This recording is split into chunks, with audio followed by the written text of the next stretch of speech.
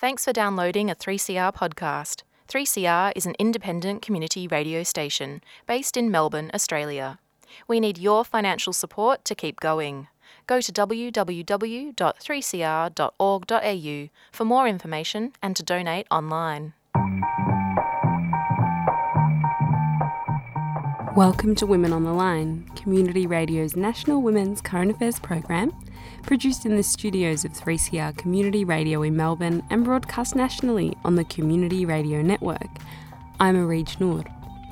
On today's Women on the Line, we speak with Aisha Toufa and Saredi Kudia, co-founders of In Our Own Words, which is an organisation that exists to encourage the development of young Afro-Black people through self-awareness, decolonial thinking and community empowerment. Last year, we spoke with these excellent women before they'd even launched their documentary, and now they're curating a whole day of workshops, panels and performances with amazing international and local guests called Black Voices. Aisha chose TK Maid's MOB as the feature song for today, and I started by asking what they considered their professional bios versus their personal ones. Saredi starts off. It kind of travels through my work experience from international aid and development when I used to work with World Vision for 2 years, and then it moves kind of through into In Our Own Words, and then in that space there is, the Oromo Youth Association, there is all of these little bits and pieces. But when I talk about myself personally, and also within the In Our Own Words context in the professional discourse, it's referred to in a really hierarchical manner, and referring to myself as a director. I feel like I have begun in the last couple of months especially trying to steer clear of referring to myself as a director, and more so trying to decentralize that term and calling myself a community organizer, because that's actually how I view myself in the context of my work. And again, within the personal bio, I also refer to myself as an artist and as a cultural curator, because these are things that I live and embody every single day in my work, not just within Our Own Words, but also with my poetry. So I guess in a professional sense, when people ask me what I'm about, the first thing that comes to mind is that I'm a graphic designer. I've designed 8 children's books with a publication company. I have also directed a documentary for a non-government organisation that I've co-founded, In Our Own Words. And I'm also the creative director of that. And I think what differentiates my professional kind of outlook on the way I describe myself and my personal is that I don't delve into the reason of why these things are so important to me. So, for example, the 8 children's books are about revitalizing the way that we learn how to speak my native tongue, which is Oromo. And in a sense, all of these things are, I guess what I would consider myself to be as an activist. So being active in these areas, in trying to promote, I guess, self-determination in the things that I do. And the documentary that I directed was about a discussion about race and belonging, and it also included the voices of Oromo people, which was important to me. So it's more about the reasoning behind why I'm doing what I'm doing. So if it was professional, I think I just explain what I do. But when it comes to the personal, I would more so explain why I do these things and why they're so important to me. Essentially what we do in a few sentences is we work with, or we appeal to, predominantly the development of young people of Afro descent, those living in the diaspora for now. And basically we have 3 pillars that we focus on. And so those 3 things are self-awareness, decolonial thinking, and community empowerment.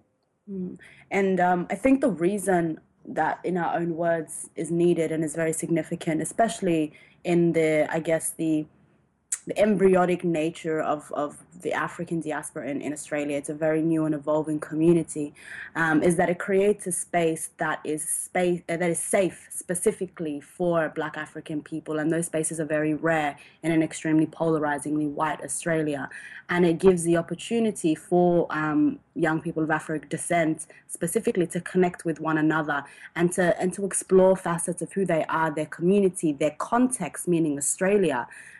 In an environment that is actually catered towards nothing more than their growth as individuals and their community's growth, and also trying to get them to understand that, or get young people to understand within the African diaspora in Australia, that they are a part of a global community, and within Australia they are also I guess they also have a responsibility to not only understand, but try their best in whatever way that they can, in whatever space they exist, to curate and to develop relationships that are genuine with the traditional owners of Australia, or who have also for hundreds and hundreds and hundreds of years been trying to counter this polarizingly white dominant Australian culture.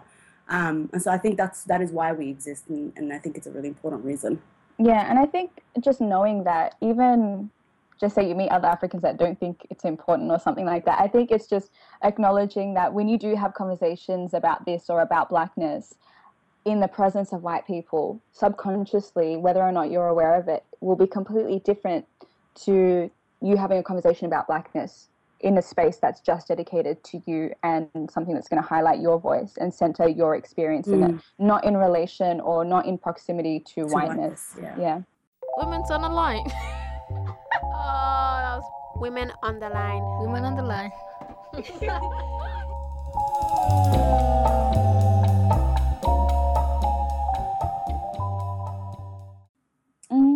Black Voices it started off as a conference idea that we wanted to have. And it's we've broken it down into a festival that's happening throughout the day. So it starts at around 11 till about 8 or 9 p.m.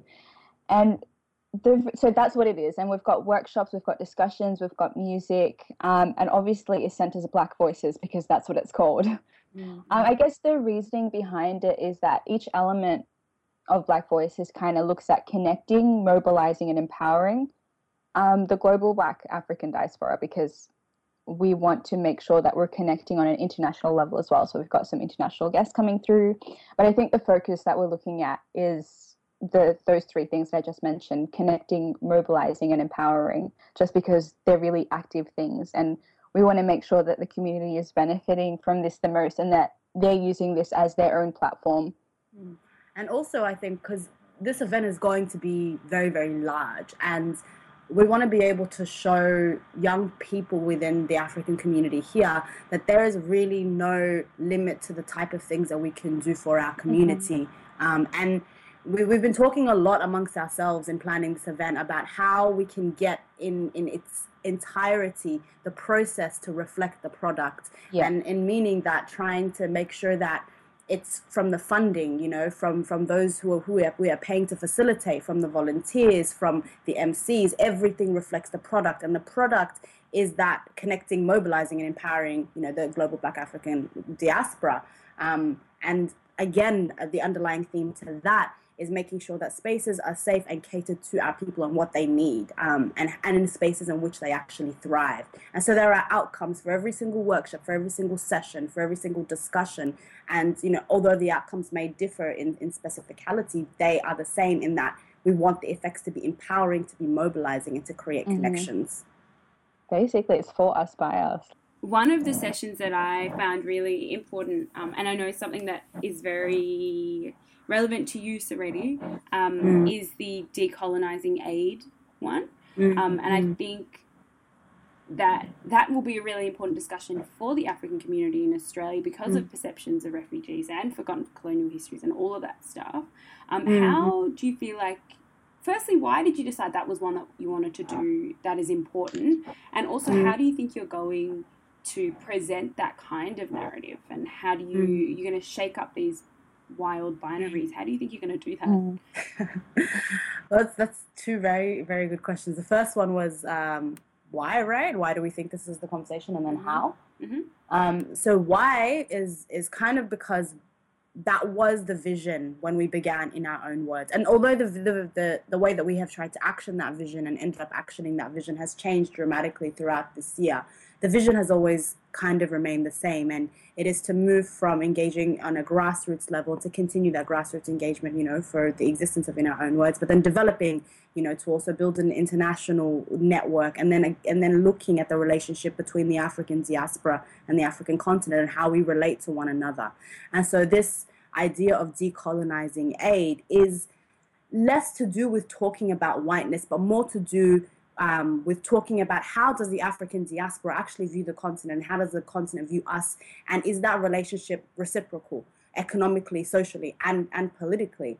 And I think for me, the biggest thing in my experience with aid is that not only on the continent, and when you are actually in proximity with aid and development organizations that are very large and corporate and very white, are you bound by these thought processes that you cannot be anything if you are not, you know what I mean, partnering with these bodies. But that thinking also exists within the diaspora, that we can't actually function and that we actually won't move anywhere or go forward if these people are not a part of the picture, if these institutions are not part of the picture. And I know for a fact that that is not true. And I know for a fact that we know for a fact that the African diaspora is the most powerful entity that exists outside of the continent that can help progress the African continent in whatever direction it wants to go. But we need to begin to unlearn these thought processes that have taught us otherwise. How are we going to present that? That's a fantastic question. And I think having Salome Lema, the Director of Africans in the Diaspora, which is an organization based in New York that looks specifically at the relationship between the diaspora and the continent and deals with the process of remittance and trying to create community, community-owned networks that almost formalize a little bit this idea of remittance and give it a creative sort of structure. In a way that it's being effective not to just individuals or families, but to entire communities. And so how we present this, we're still kind of developing, but in having her a part of this conversation, a woman who has been doing this, for years and years and years on end, and who has extremely experiential and professional knowledge in this area, and who was a part of the community. She's a Black African woman, and I am a Black African woman. These comments and these conversations and these thoughts coming from us in itself is going to be the beginning in trying to break down these very, very polarizing ideas of what aid is or what development is. So another topic that I think is really exciting that I saw in your program is the one that relates to the glass ceiling. And you mentioned how the glass ceiling applies to Africans. But I wanted to kind of hit it from a different angle and relate and kind of tackle how you guys feel. And I know you're actually going to do a whole panel and stuff about it, but how you feel the glass ceiling relates to African women specifically, because that intersectionality really is quite a big thing. Yeah. Well, I feel like it's imperative for us to focus on things like intersectionality, because if we normalize discussions like this, we're using language that makes it easier for people to talk about their experiences, because we're talking about these things centered around our identity, multiple identities, not just one. And so we get to look at we get to look at how gender influences how you experience racism or class, or how class is affected by sexism and racism. So how all of these things interrelate. But I just feel like when there is an understanding and we are able to have a conversation about these things, we can really begin to understand how gender, race, and class kind of mediate and shape our experience as Black women in the workplace, or even at home, or just in the community. And especially looking at the people that are involved in Black Voices and the results that are going to happen after Black Voices. We're looking at local businesses in the area as well, and a lot of them are run by Black women. A lot of them, they hold it down like no other.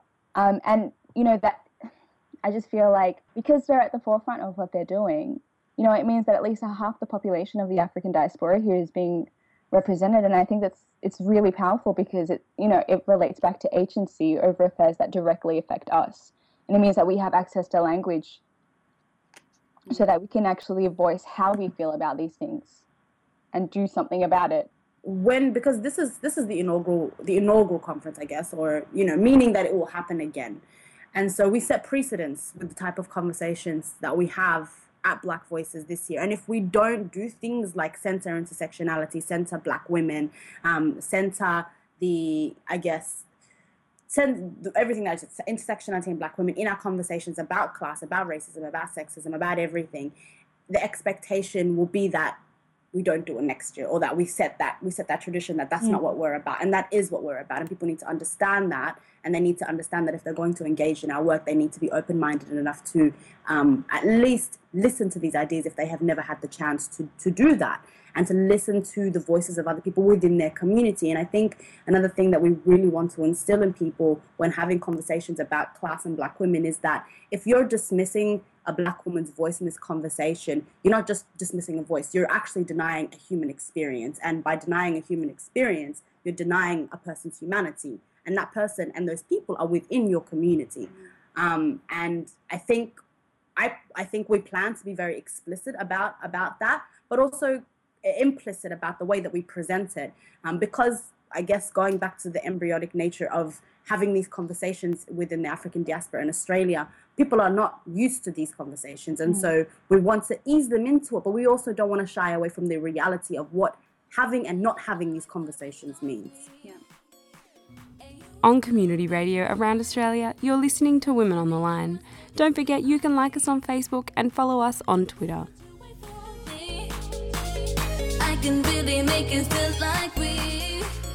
I think that you're really intentional in the way that you're curating this whole forum. Like I could see it in everything that's being done, okay? And one of the really intentional things that I can see is that it's being held in Footscray, which is literally the heart of the African diaspora in Melbourne. Why is that? But also, how are you going to incorporate the fact that it's going to be based in Footscray within the actual forum, the actual conference itself? And I think the reason it's in Footscray, yes, because it is, the epicenter of Melbourne's very vibrant African community. And also located there. Yeah, and also, yes, we are located there as an organization.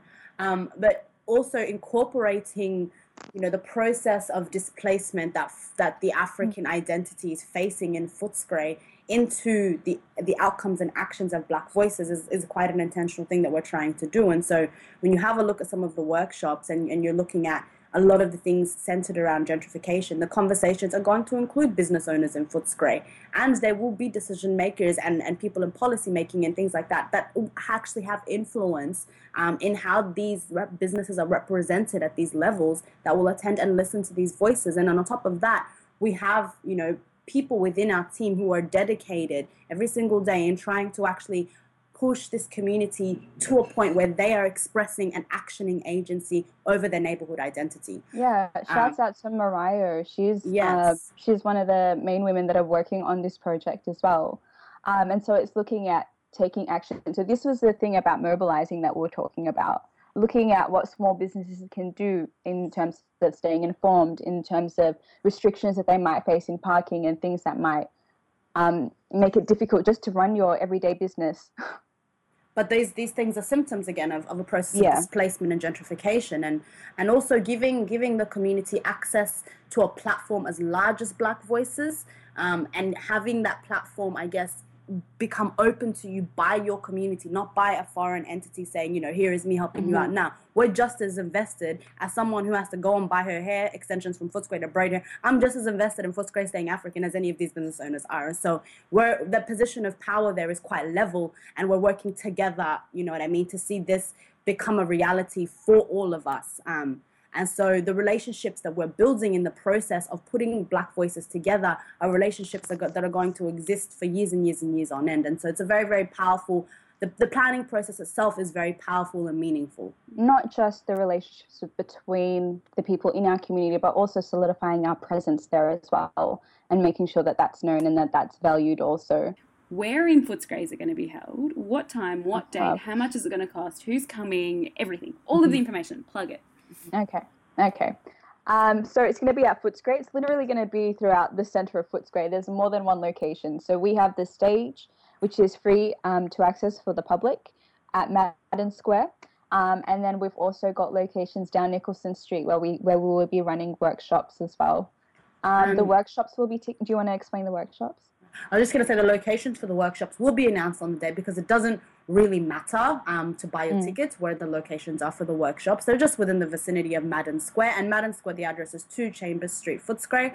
Very easy to find from Footscray Station. Ticketing is in passes. And so you can buy a ticket to go to 1 workshop, you can buy a ticket to go to 2 workshops or 3 workshops, and there are concession and full fare prices. I would be lying if I told you I know every single one of those prices off by heart, but you can head to the Black Voices event page on Facebook and check that out. Who will be coming? Great question. Aisha, do you want to kick it off? Yes, we have, so we have 3 international guests that are coming through. We have Salome Lema, who we just spoke about in terms of the work that she does in decolonizing aid. So she's based in the US, and then we also have Akala coming down, based in the UK. Yay. So I don't know how to describe him. He's a poet, journalist, rapper, activist, everything. Yeah. And we have Shola Amu, who is a Nigerian UK filmmaker and artist, and his work has been kind of broadcast all over the world. His short films are really, really well known, and he does a lot of work also within the space of making visible the experience of displacement and gentrification within neighborhoods. And so he will be part of the conversation that we're going to be having on that. So very excited to have him as well. So these are the 3 kind of international guests that will be coming through. But on top of that, we're going to be having so many local artists that are going to be performing, local facilitators, local speakers, and all of this is to be announced in the next couple of weeks. So make sure you're following our social media, In Our Own Words, on Facebook. Yeah, but that's it. And we're excited. And it's the 12th of December, and it starts at 11 o'clock and it will finish at 8 o'clock. So it's a whole day, but it'll be worth it. For more information about In Our Own Words and Black Voices, jump on facebook.com/IOOW online and follow the event links. You can also follow them on Twitter and Instagram at In Our Own Words, and you can also hit their website up, inourownwords.co.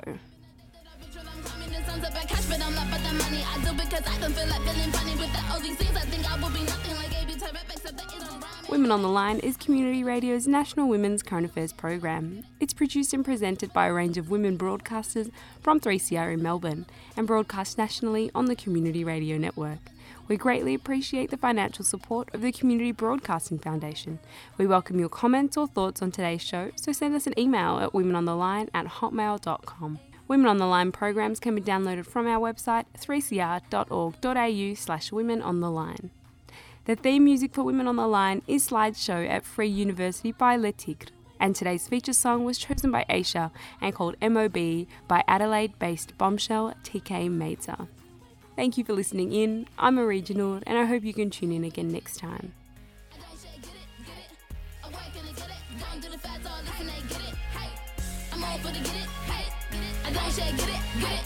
I work and I sweat it, don't do the fast, all this and they get it, hey.